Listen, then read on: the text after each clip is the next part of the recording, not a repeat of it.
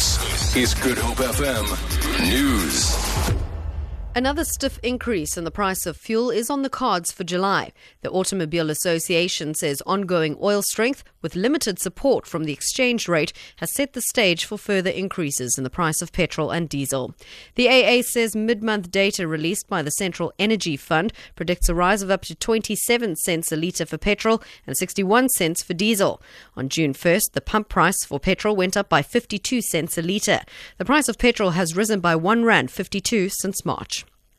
An Islamic scholar says the Muslim community should use the Orlando shootings in Florida as a period of introspection. Faith-based organizations, including the gay and lesbian community, held a vigil at St. George's Cathedral today for the 49 victims.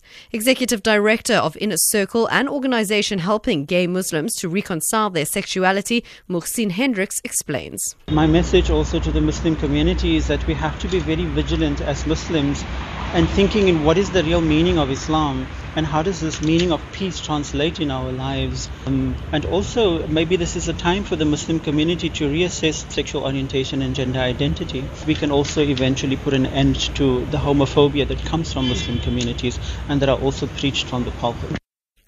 Residents of Klipierville outside Cape Town say they're facing a tough winter due to a lack of basic services. Residents say they've not had electricity and proper sanitation for the past 2 decades.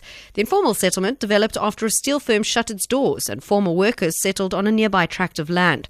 Resident Frederick Moose says he's been living in a shack for 26 years. The City of Cape Town says it recently purchased the land and therefore couldn't service it without the landowner's consent. And finally, the 11th Wavescape Film Festival opens in Durban this weekend as part of the city's annual prestigious International Film Festival. Wavescape features films about surfing, the sea, and associated adventure sports. The much-celebrated Bay of Plenty will open it on Sunday with an outdoor screening. Director Steve Pike says the standard of this year's selection of 21 movies is high, with films from all over the planet which feature every conceivable cinematic and surfing technique. Some of the highlights of the program are Exploring Madagascar, Skeleton Bay, The Man in the Sea, The Fisherman's Son, as well as the film Deeper. For Good Hope FM News, I'm Jerry Saunders.